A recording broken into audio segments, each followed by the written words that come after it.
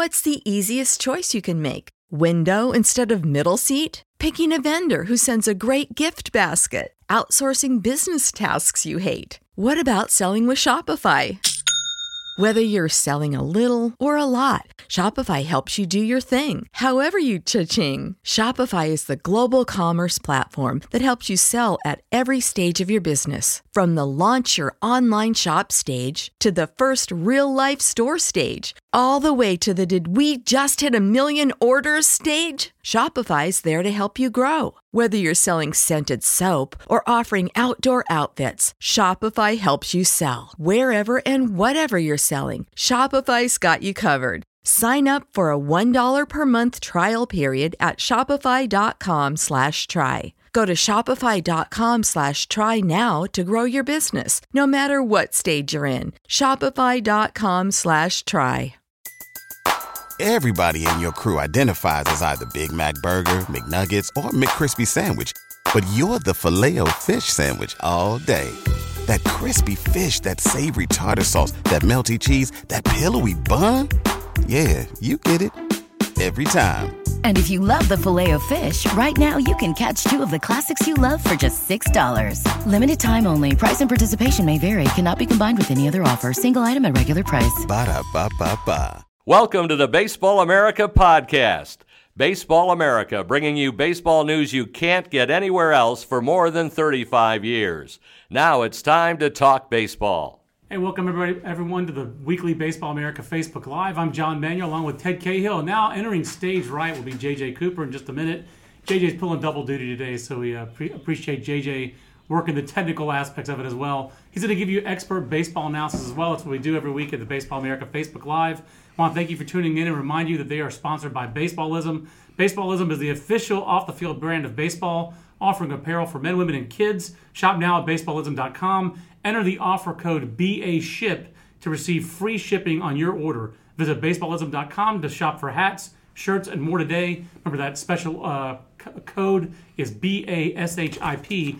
And Teddy is sporting, I think the first time on a Baseball America Facebook Live, the polo shirts. So it's more than just t-shirts and hats. The Baseballism polo, if you have a little more formal baseballism. Backpacks, purses.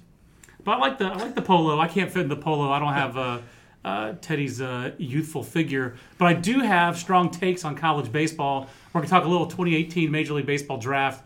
And Teddy joined us this summer watching the college national team. I love, Teddy, that you never really take a break. You go straight from Omaha.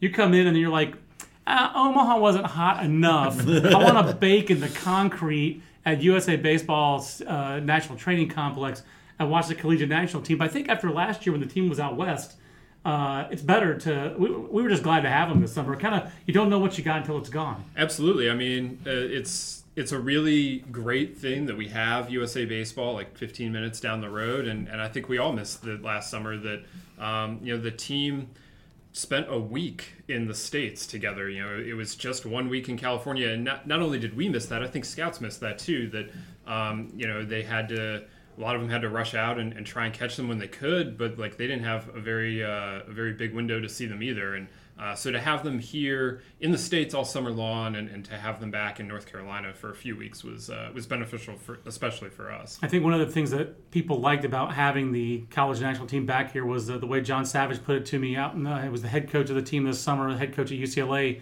He said, usually in California, depending on the weather, it could take you 10, 12 throws to get loose.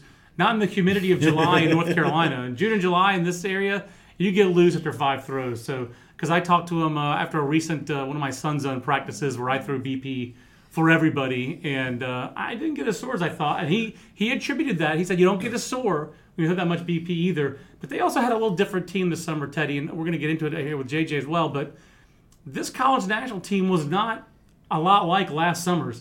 No Alex Fado, Kyle Wright, JB Bukauskas. Last summer was a real power rotation. This summer was just different. We just did not have, and I thought the position player crop was stronger this summer for the college national team than it was for the pitchers, and that's not usually what we see with the CNT. Yeah, I think that this year what we saw was a pitching staff that prioritized strike throwing. I thought it was very West Coast pitching staff. It wasn't necessarily West Coast heavy in terms of players, but just like the approach was very much about strike throwing over velocity and pure stuff. And that worked out really well for the national team. They went 15-5. They won all of their series. They did everything they really wanted to do. But it did mean that when we look at it, I think that some people were left a little wanting more in terms of pure prospect ability. And some of those guys sat out the summer. They were supposed to have Brady Singer after the College World Series. He wound up not coming. He threw a lot of innings, taking Florida to its first national title, and so he sat. And Shea McClanahan from South Florida, a lot of people are excited about him for next year. He's coming off of Tommy John. He sat out the summer, and so some of these bigger arm guys wound up not doing anything this summer, and that hurts the perception of the class and of Team USA. But at the end of the day, they won their series. They won 15 games. It's hard to argue with the results. Yeah, I think they had good prospects as well, JJ, and they have prospects at the top of the draft. You've already overheard this. Our offices are too close to each other, so you've overheard this many a time. But this college class, JJ, it is such a study in contrast between, and the college national team had two of them at number 1 and number 3 on our list. Nick Madrigal, 5'7". If you're going to be 5'7", 161, JJ, what does that guy have to? What boxes does that guy have to check in your mind to go in the first 5 picks of the following year's draft? I think, well, for one, if it wasn't for the fact that we have, and they're more physical than that, but Jose Altuve, Dustin Pedroia in the big leagues, I think the answer would be you would have to grow 2 inches and gain 25 pounds.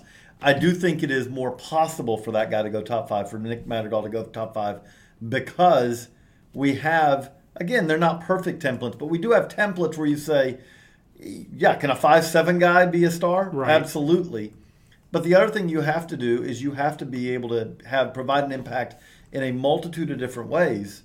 And that's what Nick Madrigal can do. I mean, that's where he is a legit up-the-middle guy. He's a guy who, I like how you put it, which is when we've been talking in the office about it, it's like he's a shortstop. He may not be your shortstop in the big leagues because you may have someone better. Right. But it's not something where it's something where you do not say, oh, there's no hope of playing shortstop. And if he's a second baseman, he's a really good second baseman. Another guy who kind of reminds me of who's in the major leagues right now is Ozzie Albies. He doesn't switch hit like Albies, but he had a 150 ISO in the Pac-12 this year. So he hit 380. He slugged over 500. He slugged 532. But when you hit 380, your slugging percentage is going to be pretty good. At 5'7", 160, Nick Madrigal is really never going to hit for power. And we've talked a lot about power in the major leagues right now. That's if usually you don't have the short guy differentiator is how much power are you going to hit. I think the thing is, if he's probably everyone I talk to, I asked that question to, and the most generous I could get was 40, 45 future power, where he's going to hit maybe 8 home runs in a season. But if you're going to play up the middle, and if you're going to have special hands that allow you to make consistent contact and hard contact at the gaps, which Madrigal can do, and you're going to be a 7 runner. We got some 3.9 times on Nick Madrigal and some jailbreaks from the right side, 3.97 to first base somewhat consistently. That's pushing 70 runner. I think it's safe to say this guy's at least a plus runner with a chance to be a 70 runner, and the instincts are going to make it play. So the speed's going to play. I guess, Teddy, the biggest question will be, is this guy going to be a big league shortstop, or is he going to be a premium defender at second base? It seems like, unless you're on a team that doesn't have a shortstop, like I look at the Twins right now with Jorge Polanco, who's a good offensive player, but defensively, shortstop is a real stretch for him.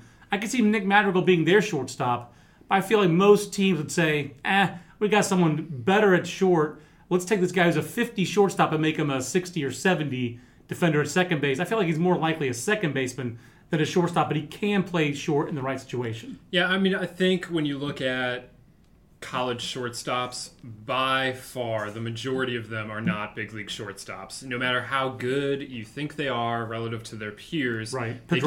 They just are not shortstops in the big leagues. Dansby Swanson is incredibly rare in that aspect, that if you can play shortstop, pro teams don't let you go to college. And very true. It's just so hard. They ask so much of shortstops that it's just incredibly difficult. And no, I don't think he's going to end up being that guy. And maybe that's okay. Maybe that's fine that he can go be an above average second baseman. But I don't think it's that. I don't think he's a shortstop. And in general, that's not a knock on him. That's just in general. If you're in college, you're probably not a shortstop. That leads into the question that Kurt Mack has here, which is, I think, a good one. You bring up that example. Trey Turner is an example of that. Trey Turner, great college career.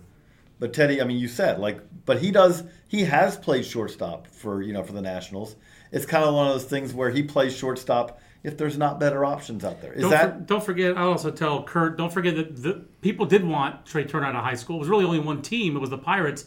But they offered him, hey, you want $500,000? You said $500,000 is your offer? We'll offer you $500,000. And Trey Turner said, no. He kept changing his number. The Pirates, I think, went up to 7 figures for Trey Turner. So he was another example of what Teddy's talking about. Every team wasn't on him, but guys who run like that and can play up the middle usually don't get to college. He was an exception as a late bloomer, and even then, I don't think the Padres were sold on Trey Turner when they changed front offices, and that's one of the reasons he was traded. He got traded because they didn't think he was a shortstop, and the Nationals for a while entertained the idea, but ultimately we're seeing that maybe he's not, and maybe he is, but these are very rare circumstances. The better cases are actually a guy like a Caden Grenier who plays shortstop for Oregon State right now. He's got more arm strength, a more physical athlete, but the bat is behind the glove, and that's why he's compared to Zach Kozar, right-handed hitter. Very similar. Guys liked him out of high school, played in the Memphis area in high school, was on the travel ball circuit, and was famous.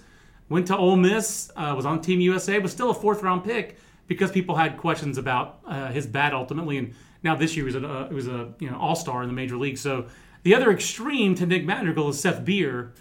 And I feel like the Twitter sphere, college baseball fans, because of Seth Beer's freshman season where he skipped his high school senior year, hit the ground, I won't say hit the ground running, hit the ground mashing for Clemson, and had this monster season where he was in the mix for us. He was our freshman of the year in the mix to be National Player of the Year. Offensively, he had a season as good as anybody in college baseball did in 2016. Not as good a year in 2017, but still a very effective offensive player for Clemson. Walked a ton, hit for power. He now has 3 summers, though, Teddy, with Wood, his summer after his high school junior year, and then where he reclassified. Last summer for Team USA, for college national team, and now this summer, 2 extra base hits for Seth Beer for the CMT this year. This is a guy who lost basically a half second on his run times. He was a 4-5 runner last summer with the college national team. That's bottom of the scale. That's a 30 or 20 runner from the left side. We got 5-second times on him this summer. I think Seth Beer is at all these extremes where he brings you very little defensive value, and there are some real questions about his athleticism, but he has an undeniable hitting track record with metal. What are teams going to do with Seth Beer? I feel like he could go anywhere in the 2018 draft, including he could go through the draft and be like a token 37th round pick like J.J. Schwartz was this year. I think there's a disconnect between what scouts think of him and what college baseball fans think of him. Am I overstating that? No, I think there definitely is, and I think there always has been. From the time that he reclassified, there's excitement anytime somebody reclassifies, but if you go back and look at reports from the time and look at what we wrote at the time, it was that he's not an outfielder. He's going to probably have to move to first base, and that's basically come to fruition. And that pretty much the book on him at the time remains the book now. It's just that he had this incredible freshman year. Right. He had a very, very strong year this year as well, and so he became very famous. But that doesn't override the larger issues that you're drafting at best a first baseman, basically. At best, and maybe he winds up being like Jason Giambi or something. But that's a really, really high bar that he's going to have to hit to. And even if he is hitting with Wood, it's still an exceptionally high bar. And then the fact that you have these summers where it doesn't match what he'd been doing at Clemson, that just clouds it even further. But I think the fact of the matter is that if he goes out and repeats his freshman year, or even repeats his sophomore year, he's looking like a first rounder still. But that's I think first rounder. I do think I'm trying to remember. I'm racking my brain for what the slogan was. It wasn't tank for beer, but it was basically... Yeah, there was something like that. There were a lot of those slogans. That's what I mean, thinking that he was like... Well, I know you answered an Ask BA question about would he be 1-1 if he were in the 17 draft, and like... It's like, no! But it's never been like that. I think he's never been that guy. He has never been that guy. People wanted him to be that guy. People, meaning fans, potentially, that wanted to see their team take a college hitter. That college hitters move quickly. They want to see a bat in their lineup. A lot of draft fans, I feel like, had the same thought about J.J. Schwartz. those guys are not 1-1 guys. Again, and you there like, is no analog I can find. Like when you think of the guys, the college bats who end up being kind of corner outfield types, because the reality is most of them played other positions. College first basemen don't go in the top 5 picks. I mean, you have to go really far back, because most of the guys that we think of that are the successful big leaguer college, first baseman came out of college. Mark Teixeira was a third baseman. Right. Ryan Braun was a shortstop. Ryan Braun was a shortstop, Alex third baseman. Gordon was a third baseman. I mean, like, these are the college corner. Like Hunter Pence. I mean, I have to update the study, but Hunter Pence was and Carlos Quentin were like 2 of the big league regulars of the last decade who were college outfield corner players who became big league outfield corner regulars. For the most part, it's the guys are college. I mean, who to me Seth Beer's closest comparison I can think of is Adam Lind. That's who he's like. If I was going to throw a comp on him, not talking to scouts, just thinking about it out loud, Adam Lind. Adam Lind can hit. He draws walks. He doesn't hit for average because he can't run, and he has had very little defensive value over the course of his career. He's been a good big leaguer, but he's Adam Lind. He's not like the way people think of Seth Beer. And Seth Beer has an Adam Lind career. Good on Seth Beer. He'd make a lot of money. He'd be a big league regular. He'd get a pension. That'd be an awesome outcome for Seth Beer. But he's not in position to be a superstar. And the thing that is craziest about that is, and again, there is the possibility that what we saw this summer, that he's moving better again next year. One hopes. He's got to. But if he doesn't, you are not talking that he's Adam Lind at age 22. Right. You're talking about an Adam Lind type, but what Adam Lind runs like at age 30. That's the problem. And what Albert Pujols runs like now. So what we're really hoping is that Seth Beer has some kind of injury to his feet that can be ameliorated, that can be repaired, that can improve, because the gait, the way he runs, that was a real problem for scouts. And at the same time, I will not forget it, watching him with his summer teammate from last summer, J.B. Bukauskas, facing off this year when North Carolina played Clemson, and he just rained blows upon a 95-mile-an-hour J.B. Bukauskas fastball, turned on it, drilled it off the wall in right field, and as he did pull into second base ahead of the throw, winking at J.B. Bukauskas, his old roommate. So he's got hitters' actions in the batter's box. He's already got the launch angle swing. He's got power. It just hasn't played with wood either. 21 for 101 the last 2 summers with 4 extra base hits for the college national team. So I ranked him number 3 in this list. Teddy, we kind of debated all over the place. And one of our other questions is about Steele Walker. Justin Cook asking about Steele Walker. Let's move off from, I don't mean to bag on Seth, but I mean, like, he's going to be fascinating to watch going forward. Steele Walker will too, Teddy, because he's the classic guy who I think the industry always winds up light on and comes around. He can hit, and I know right now he's a left fielder, and because of Kyler Murray, he's probably going to stay a left fielder or right fielder for Oklahoma, right? He's not going to play center fielder? I think he probably does play center field. I mean, Kyler, how much do you have him for? And there's a lot of work there. I think Steele is that center fielder, but that doesn't mean that he's a big league center fielder. It's too bad that Steele Walker's name isn't Swaggerty like Travis Swaggerty, because he has swag for days. The way people talk about him is that he's the most confident hitter off this college national team, but it really is that David DeJesus kind of Matt Joyce-y college corner bat profile where it's hit over power, but he does have a pretty good track record for hitting. He does. I mean, he's been a very consistent player for Oklahoma. He was the best. He was named MVP of the first 2 series for Team USA this year. He really did it against Taiwan and against Cuba. Yeah. He had a really strong summer, and I think that he opened some eyes. I think that if you like him, you can see him as this David DeJesus type, and that's difficult to decide where you draft that kind of player. Right. But I think that is a very valuable player once you get into pro ball. Yeah, David DeJesus is an above-average offensive player on a corner. JJ never really was a center fielder. That doesn't excite you, does it, David DeJesus? No. I was just going to say, the thing about it is like, it's funny that David DeJesus, and then you get to the Cole Calhoun line, and which I would have said a couple years ago, I thought the David DeJesus line was above the Cole Calhoun line, and now I'll say I think the Cole Calhoun line may be a little bit above the David DeJesus line, a little bit more pop. Yeah, a little bit more pop than DeJesus. But that's what you're talking about.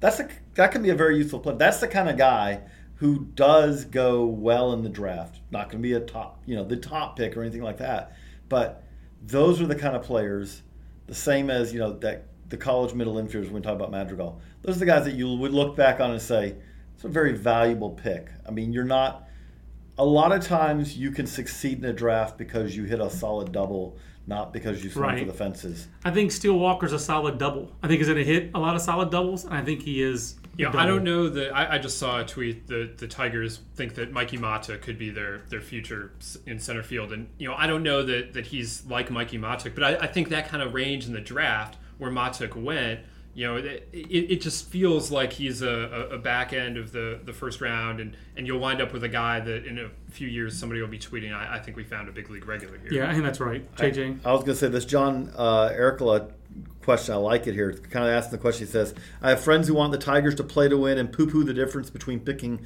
4th and picking 7th, which right now I think you could make the argument you could go from the wild card to picking 5th. I think it's close. It's that kind of range. But are they right or am I correct, basically in saying that that each loss here actually is valuable?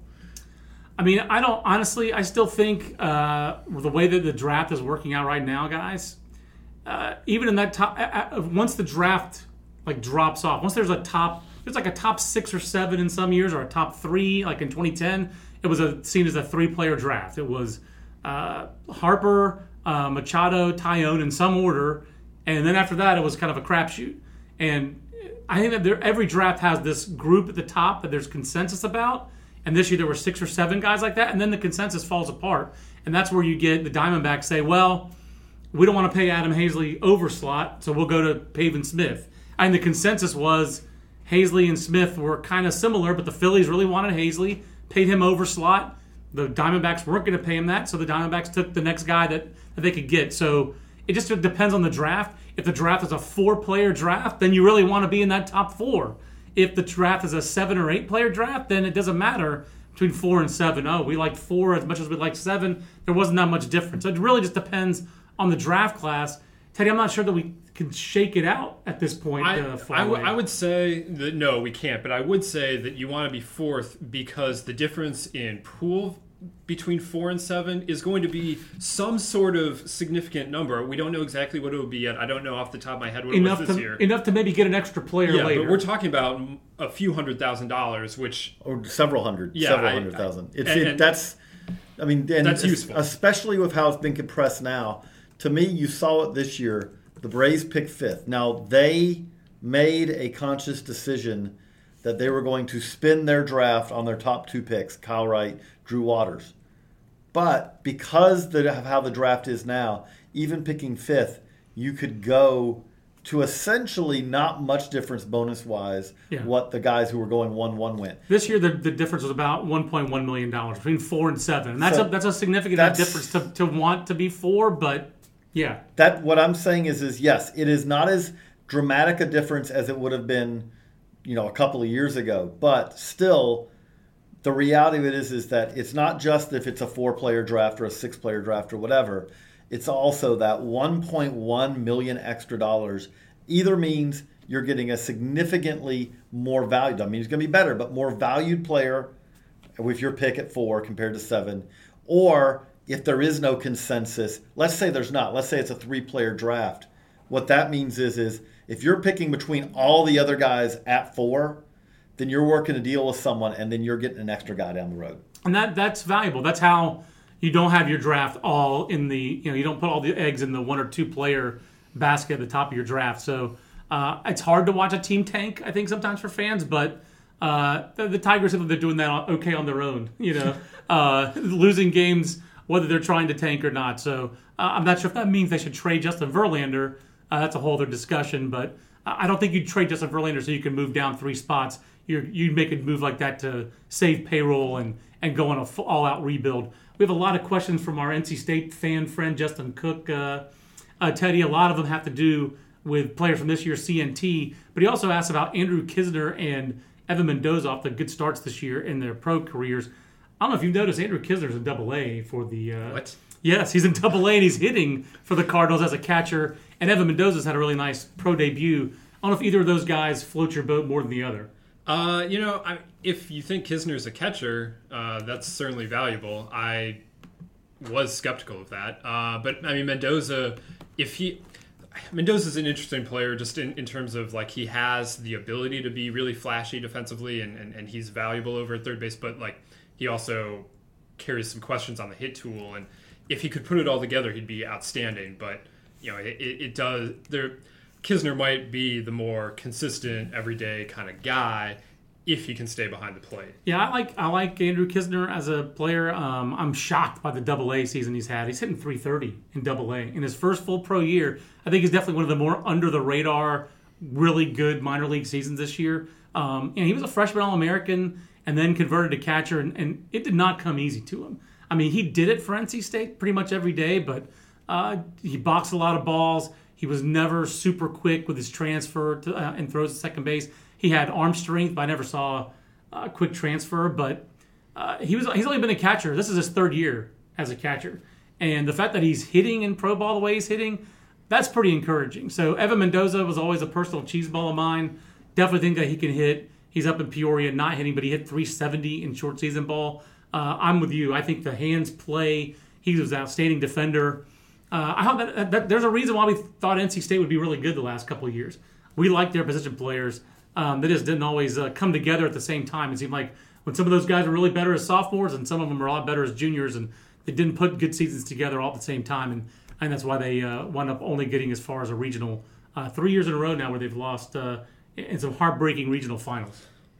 JJ, I got one other question here. Scott Williams asking, this one's from me, but whose fault is it for how bad the Royals farm system is? I wasn't sure if you wanted this question. Is it Dayton Moore or JJ Piccolo? We just don't have nothing worthwhile down the minors. I think it's JJ Cooper's fault. It's a double negative. Yes, but to which my answer is a simple one, which is that yes. Wait, there's this thing that they wear that happened not that long ago. Okay, but it's not just that. No. It's not just that. But my point though is that they actually there's a draft. The Ash Russell draft is hurting them and will hurt them for quite a while. They took Ash Russell that year. They took Nolan Watson, and they are if they get anything out of those two at this point, it would be shocking. That's my real question. Has the Royals front office evinced ever to you any lack of conviction in their pitcher development over the course of the dozen years they've been in charge? This group has been there since 2006. Or do they still retain full confidence in the way they develop pitching? Because I know that it's hard, but they have not had much success with it. They have had some. Mike Montgomery's had a decent big league career, for them.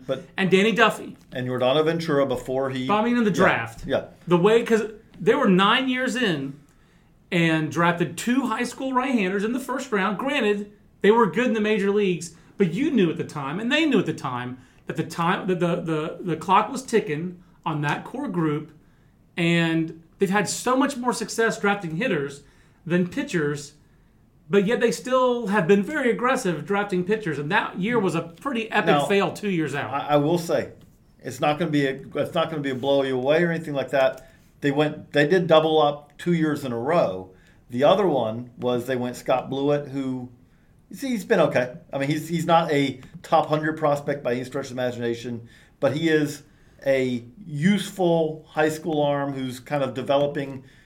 Jake Junis has been a big leaguer for him. Speaking of NC State, he was an NC State recruit. Same recruiting class as Trey Turner, Brett Austin, Carlos Rodon. They thought they were going to lose Rodon and get Junis. They went the other way. And Foster Griffin made it to Double-A this year. Has been a solid. Again, those guys are probably more when we talk about if they succeed, it's going to be more that you hit the single or double, not you hit the home run. But they've hit 1 home run in the draft pitching wise in 12 years, right? Danny Duffy. And they do not stop swinging for the fences. There's no 2-strike approach. Here's my point. Yeah. I mean, was A.J. Puckett their 2-strike approach? The drafted college guy? And they already traded him. Yeah. I mean, Josh Staumann's not a 2-strike approach. That's a swing for the fences. That's a swing for the fences there. That's my point. It's a very swing for the fences pitching approach, and it's a lot of ponches. Right. At the same time, my point, though, that I am making is that if you are as small a market team as there is, with the Royals, and you go to the World Series, and then the next year you win the World Series, and then you hit the cliff. That doesn't mean you do not reassess and say, what could we have done differently? But this cliff was going to come, no matter, they could have hit a solid double with Ash Russell, and the Cliff was still going to get here. Because that's the one thing I would say. That's not the point. No. The point is, why did their system get this bad? Winning a World Series does not equal bad farm system. It doesn't have to. Generally, I will say, though, I do think now, this is actually my point. It is the way that things are arbitrary. The way that it goes now is yes, winning a World Series and having a bad farm system now, unless you're the Los Angeles Dodgers, where otherwise than that, like if you look at the Cubs now, the Cubs have a bad farm system now. Yes. And the reason is that when we wrote the Royals farm system in 2011, we wrote it as they were talking about they need this next wave to keep the winning going. No, what you need the next wave for is to feed to get the first wave over the hump. And that's what the Cubs did with Eloy and what they do with Glaber and all that. Now, again, that does not mean the Royals have not they had some draft picks that you look back at and go, that did not work out well. Obviously, Bubba Starling not turning into the $7 million man, that hurts. Things like that. But I do think also that there is a component of this, which is if you are winning at the big league level, at that point, you take whatever you have in the farm system and you say, we are throwing away the future to win now. And if you do that, you then have to accept it. I understand that it's hard to win and have a good farm system in baseball right now. This is Bud Selig's creation. But again, my point is, at what point do they acknowledge the way they're doing it isn't working, and have they made any adjustments? I don't sense that they have adjusted as far as the way they evaluate pitchers in the draft and the way they draft them and the way they develop them. I don't sense that at all. And I do sense like the Cubs have. Our system's really heavy with players. We've got to draft a lot of pitchers, and they've thrown a lot of different means at drafting pitchers. Analytics, fastball, the way they evaluate players, international, domestic. Have you sensed that among the Royals? It doesn't seem, because it seems like they kind of are same as it ever was. No, I was going to say, you could argue that Puckett draft, which again, they've already traded away, but Puckett was a little bit more of, because that, again, they didn't have a whole lot of high draft picks last year. They didn't have high draft picks last year. Right. And taking a Puckett who was more of that. Because they have had some success with college pitchers. They did draft Sean Manaea. They did draft Brandon Finnegan. And both those guys helped, Matt Strom was a JUCO find who they turned around. He had a good second half. High school pitchers, they've spent a lot of money on high school pitching. And like you said, if Foster Griffin or Scott Blewett turns into a single or a double, that would be significant in this context. Mm-hmm. So I think it's understandable to have some, as a Royals fan, some why is it this bad? Because I don't think that the trades aren't the only reason of why they're 29th or 30th that we did a farm system. Were they 29th? When we did farm system rankings in midseason, they were the 29 or 30 with the Marlins. The Cubs were down there, but the Cubs were down there after a very recent spate of trades with some elite prospects. That wasn't exactly what the Royals had. The Royals were going to be down there whether they hadn't just traded Eloy Jimenez and Gleyber Torres to get down there. So a lot of good questions on the Facebook Live as we have pretty much every week. JJ's checking out. Teddy's going to stay in the picture while I read the outro, but I want to thank everybody for tuning in again for our Facebook Live. Our Facebook Lives and our podcast are sponsored by Baseballism. Don't forget to shop now at baseballism.com and enter the offer code BASHIP to receive free shipping on your order. Visit baseballism.com to shop for hats, shirts, polo shirts, and more. For Teddy in the polo shirt, for JJ in the 643=2 shirt. I'm John Manuel. We'll see you on the next Baseball America Facebook Live. So long, everybody. This concludes our program. Want more in-depth baseball coverage? Be a better fan. Visit baseballamerica.com to get more comprehensive baseball coverage. Say goodbye to your credit card rewards. Greedy corporate mega stores, led by Walmart and Target, are pushing for a law in Congress to take away your hard-earned cash back and travel points to line their pockets. The Durbin-Marshall credit card bill would enact harmful credit card routing mandates that would end credit card rewards as we know it. If you love your credit card rewards, tell your lawmakers, hands off my rewards. Tell them to oppose the Durbin-Marshall credit card bill. Everybody in your crew identifies as either Big Mac Burger, McNuggets, or McCrispy Sandwich. But you're the Filet-O-Fish Sandwich all day. That crispy fish, that savory tartar sauce, that melty cheese, that pillowy bun. Yeah, you get it. Every time. And if you love the Filet-O-Fish, right now you can catch 2 of the classics you love for just $6. Limited time only. Price and participation may vary. Cannot be combined with any other offer. Single item at regular price. Ba-da-ba-ba-ba.